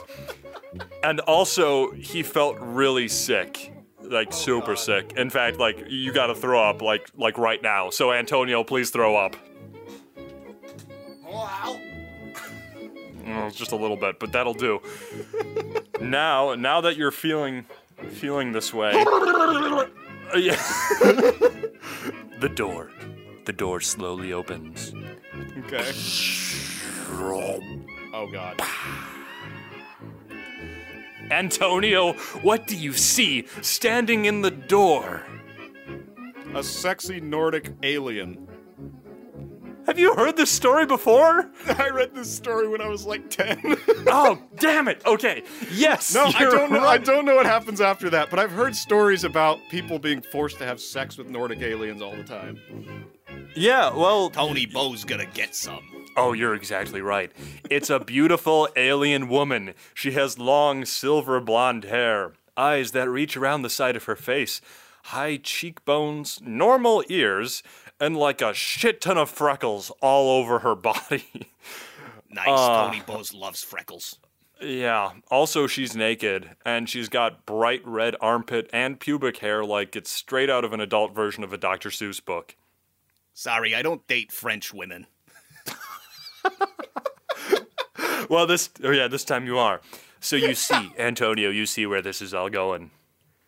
We're gonna play checkers. Oh, wait. Oh, no. Oh, she's opening her mouth. She's about to speak.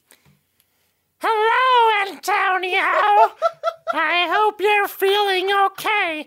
But enough chitter chatter. It's time for us to make a baby. Oh, Jesus Christ.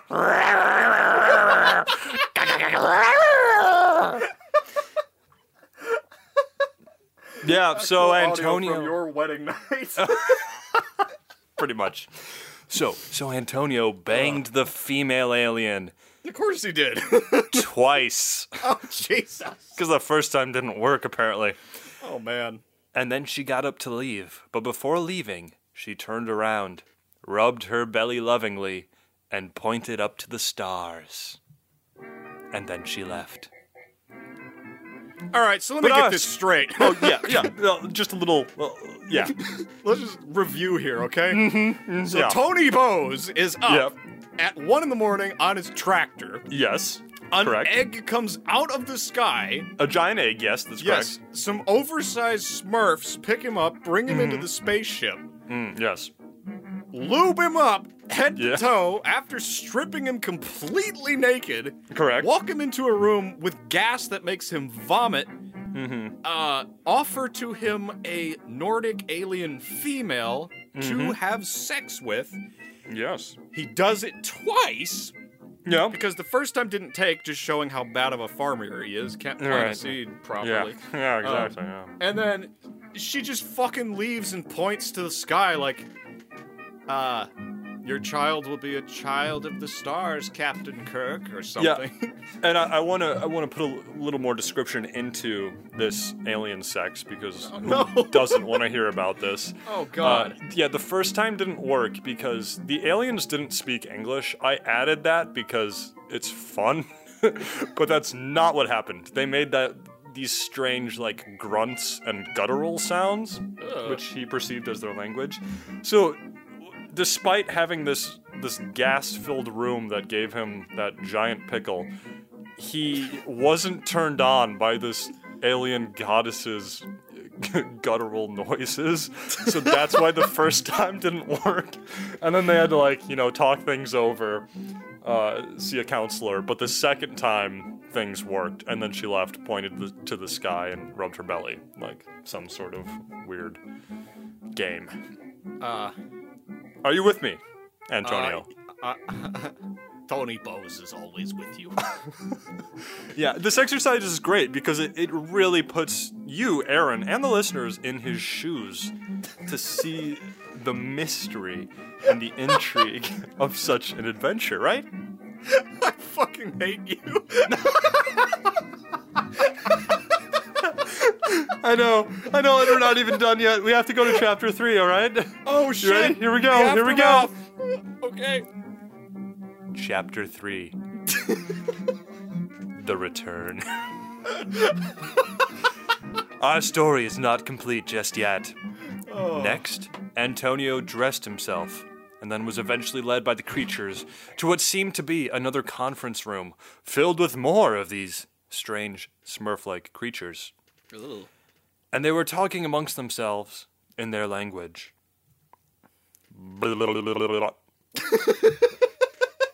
Antonio, this is absurd. This is the narrator speaking to you, but this is absurd. No one at home will ever believe that this happened to you. Quick, think of something to do in order to prove that this happened to you. How will the people at home believe you? Think of something, man. Kidnap one of the aliens. You could do that, or you could grab that strange clock-looking device on that table over there. Oh. So grab the clock. Okay, swipe. Hey, put the cow clock back. That was an alien talking to you. Wait, stop. No, stop eating. You're ruining the narrative. Yeah. Oh, sorry. Okay. Okay, so the aliens grab the clock and they growl at you. And your plan was foiled. So now, drat! You still need proof. What will you do now, Antonio? Take a selfie. Yeah, okay, yes. Or you could try scraping the metallic wall in order to save the strange metal in between your fingernails. Oh, that's kind of clever, actually. But shit! The metal wall is too smooth! Well, enough is enough. Pity. Enough is enough. The aliens are done speaking, and they're done with you. And Okay. Antonio is sent down a ladder, back to his field and tractor. Wow, What a day. Antonio then returned home to go back to sleep and realized that this whole adventure that he had taken about 4 hours. Any last thoughts about this adventure of yours, Antonio? Did they give my fucking clothes back, or did I just, like, walk home naked? We'll say they gave you back your T-shirt. You can have that okay. back. All right. But your bottom half is just lubed up, probably covered in dirt right now, and not a pretty sight. Not a Oh, pretty sight. Jesus. Okay. Yeah. Yeah, well, that's all I have for his adult life. It's a pretty typical night for Tony Bowes. Yeah, just another night in Brazil, if you ask me. Okay. All right. So having learned all of this, I forgot to imagine the picture from the beginning of the episode Right, that right. this guy was selected for interstellar, like Yes. procreation, reproduction, whatever. He was later asked about this, like, well, why you? And he said something along the lines of, well, the aliens knew that I was a great steed. Really? That's He really said what he something along those lines. Classic Tony Which Bowes. which is hypocritical, because the first time didn't really... Wasn't quite a steed, more of a Just a... Like a... Oh God, I'm not going to use that analogy. You remember those sticky hands you could buy?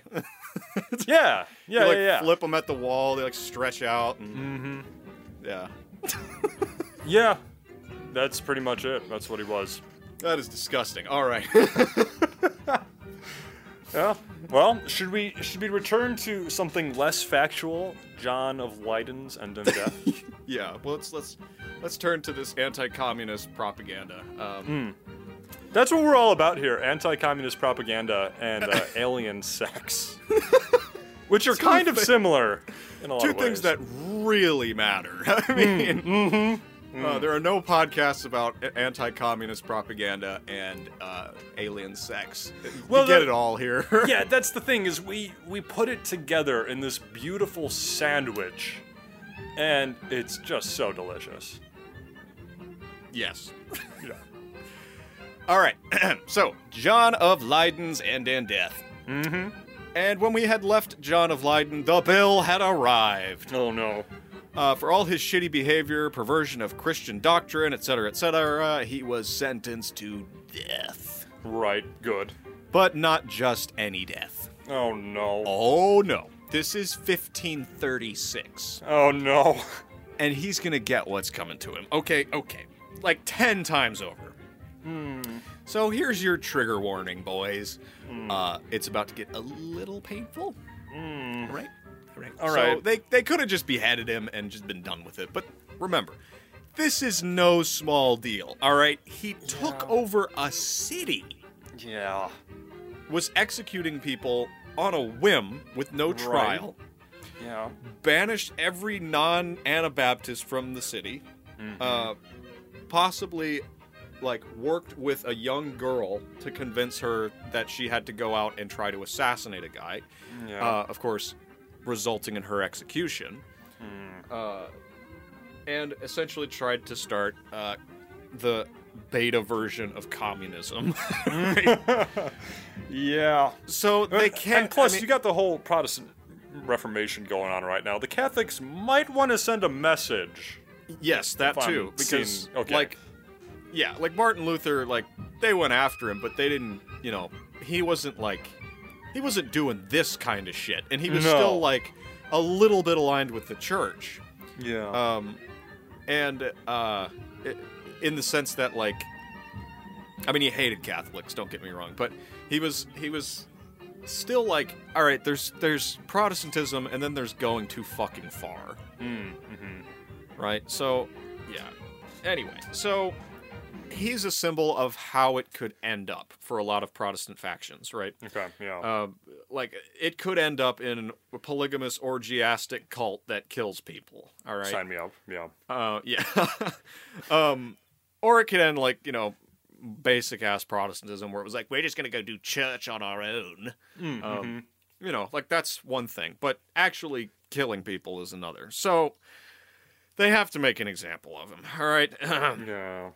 So John Van Leyden, as well as the two Bernards from the beginning, who helped spread that revolutionary propaganda. Right. Yeah, they survived and watched this whole thing happen. So they're, they spread the propaganda that led to the trashing of an entire city. So it's yeah. They're all strapped to poles in front of an audience, lined up one after the other. Mm-hmm. Well, actually, all three at the same time, but next to each other. And they're put in spiked iron collars. Let's see. Yeah, so they're tied up there, and the executioner then approaches each one of them with red hot tongs. Oh no! And just tears away at their flesh. Ah. Now, this is extremely painful, but not especially deadly. Right. Right. And it takes a goddamn long time for this to kill you. Oh. Furthermore, imagine you're the last one in line. Oh. You gotta watch all this shit before it happens to you. Yeah, you're gonna lose your lunch. Yep. So those Fritos are shooting back up. Those what? The Fritos. Oh, the Fritos, right, because you were in the hole. Right. Yeah. Right. So Bernard Nipperdalling, who is the next in line, not the last in line, understandably freaks the fuck out and tries to strangle himself to death by leaning into his collar. Oh. But they stop him from doing that, strap him to the pole, and do it anyway. Yeah, so after being, burned up with red hot tongs, tearing away at your skin and probably every part of you that's most sensitive, we'll just put it like that. Yeah. After being burned up, each of the victims of this brutal torture had their tongues torn out with tongs. Oh. Still alive. Oh. Yeah, it's not like they cut it out. They tore it out. Yeah. Not fun. Yeah. And you're all suffering, you're all torn away, you all have no tongues, and then they go down the line and they stab you with a flaming fucking knife straight through the heart. Finally, it's over. Jesus Christ. I wonder if it was worth it. No. Yeah, No, probably. It wasn't. Yeah, no. So they put the bodies in cages, and then they hung them from a building. And the bodies were in there for 50 years before they took the cages down, repaired them, cleaned them out, and then put them back up. And they're still there today. Oh, wow. In Munster. Or Munster, Really? I think it's in Munster, yeah. Huh. Yeah. We should go see them. Yeah. Do you think Munster cheese is actually just... No. Don't you dare. I'll stop. But it tastes like that, all right? I prefer Certainly Swiss. smells like it. That's true. Yeah. So yeah, communist revolt put down. So And is there any lasting legacy? How are the Anabaptists kind of viewed today? I don't know. I'm just I kinda actually curious. did not look into that very deeply. From what I could tell, and this is going to make me sound really fucking ignorant if I'm wrong, but I didn't see anything about them still being around. Okay. Yeah. At least not in the form that they were. Right. But they might Yeah. be. I mean, they could be. I've never met an Anabaptist. Yeah. Yeah.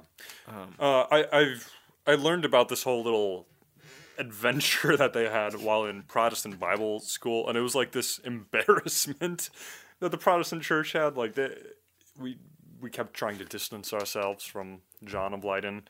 Yeah. Because obviously you don't want to be a John in a world of monsters. No. Yeah. And you don't want to be a Bernard either, for what that's worth. You don't want to be the guy who's giving the megaphone to crazy people. No. And you don't want to be the people who listen to the megaphone for crazy people. True. So yeah, watch out for propaganda, everyone. That's a shout out to our Scottish propaganda and magic spells episode, which I changed the name of. I can't remember what I changed it to though. Oh, interesting. It's a way back. It's a fake episode. That was one of our best though. Do you think, as the host of a show that is pure propaganda, do you think we will meet the same fate as John of Leyden?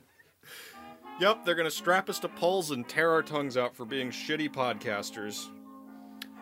Well, at least your voice would finally sound better than it is. Shall we move on? Sure. At least you could never do that alien goddess voice ever again. No, that would still be there. They would leave Oh, that for you, and I would haunt you in this life and the next. But I already do, so. Yeah, that's true. All right, shall we move into Tony Bose's End and Death? Tony Bowser's ending death. Okay. I don't know why he's Italian. Because it's Tony Bose. Oh, okay, yeah, all right. So, you heard Antonio's story about being abducted by aliens, listeners. Yep. Aaron, you lived it.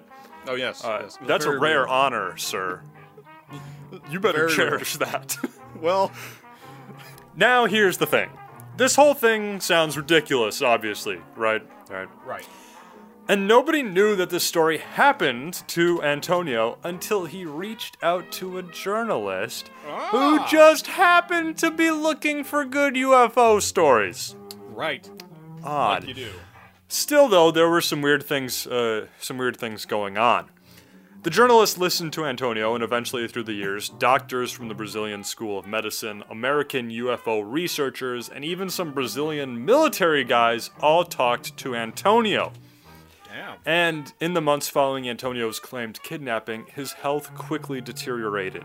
Oh, dear. Apparently, he had pains all through his body, nausea, headaches, weight loss, burning sensations in his eyes, deep cuts and bruises all over his body, and these cuts often emitted a yellow, sticky, water-like substance. Ugh. And all of these symptoms happen to be symptoms of advanced radiation poisoning and radiation sickness. Oh, damn. So weird. So who knows, right? It's odd. And his Be story left over from the aliens, and it could also be the military being like, we have to kill this guy. Oh, that's true. That's true. I never thought about Beam that. radiation directly at his little house. Because they can do that. Yeah. Yes. With flashlights. Or torches if you're from the UK. The UK doesn't exist, so there. That's true. Yeah. Antonio, he eventually recovered from these symptoms, though. He lived for quite a while thereafter. He later became a lawyer, got married, and had several kids. He died recently, kind of, in 1991, aged about 56 or so. And through his entire life, he maintained that his story was 100% true. He never changed the details, because often people who say they've been, abducted by aliens, the story changes a bit here and there based on who they're telling or what time they're telling it. His story never changed, apparently. Of course, this whole thing is super controversial, but here's why it's important in history. Antonio Boaz's alien abduction was really the first abduction story during the whole... Well, it kind of sparked the whole UFO craze thing that that America went through in the 50s and 60s. Mm-hmm. And it's also different because he wasn't some bored middle-class American. He was a farmer in southern Brazil. Right. So UFO supporters use that as like evidence that, no, this happened. This was like a guy you wouldn't expect. Is it true? Is it not? I don't know. You decide. Do you believe in aliens, James? Of course. Yeah. I mean, yes. You heard the story of that awkward homeschooler who tried to teach me Magic the Gathering earlier. You believe in aliens? Yeah, I've lived with them. I've interacted with them. We've come full circle. Yeah. Yeah, do you? Yeah, that Nordic woman comes in. There's just this crouching, like, huddled up little guy behind it going, Do you want to have sex with my wife? Ooh. true story. Ooh, that's a tough one. Okay, well, I love that. All right. I think it's time to head to the surface. Ooh, should we head to the surface? Or should we head to the stars? Oh, damn. Yeah. Let's head to the stars. Let's Oh, do it. let's do it. Let's go back to our space station that we forgot about. Yeah, that we kind of wrote out of the narrative, but it's still there. Let's go. All right. Zoom. Well, first we have to go up to the surface. Oh, right. Yeah, let's just go. Let's just take the rocket in the rocket pad down here. We'll just open up the missile silo. Go out that way. Is that a rocket pad down here, or are you just excited to... Never mind. All right. All right. Well, just close the show. Just mark it. We've run out of steam. 9. Ignition sequence start. 6.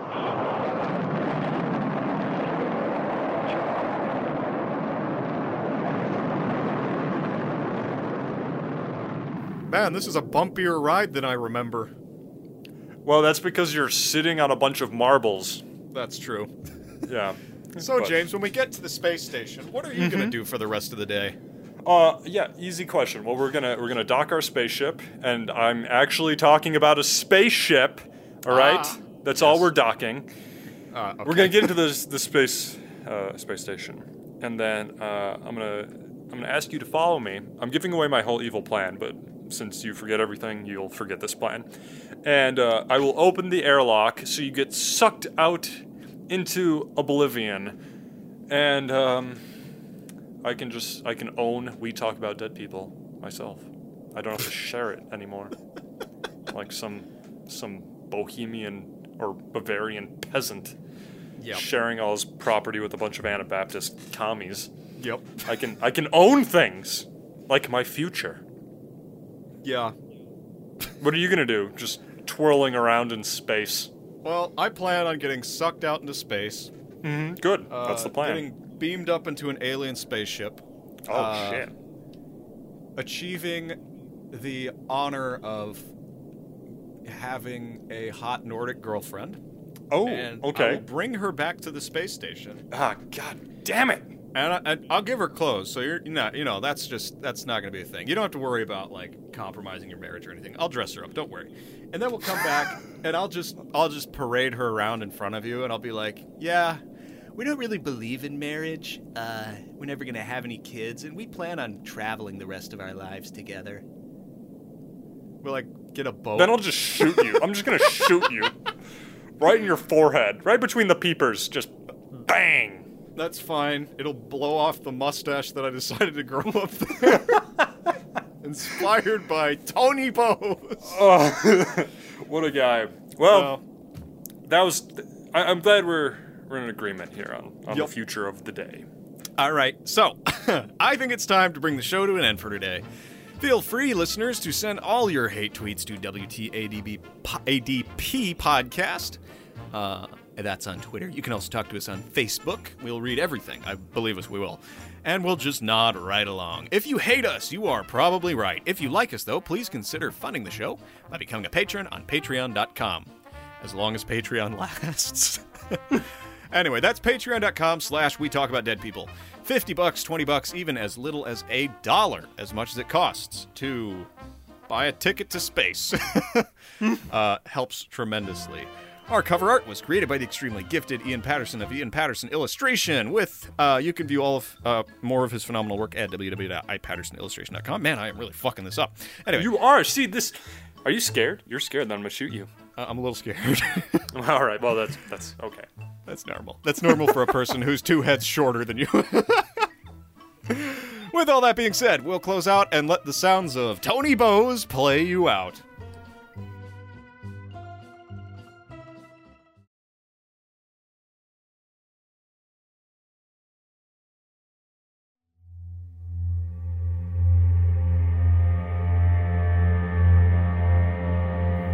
During the Protestant Reformation, a group known as the Anabaptists took over the city of Munster. Many died. There was harsh resistance, but one man, Jan Matisse, decided to ride out to face the enemy once and for all.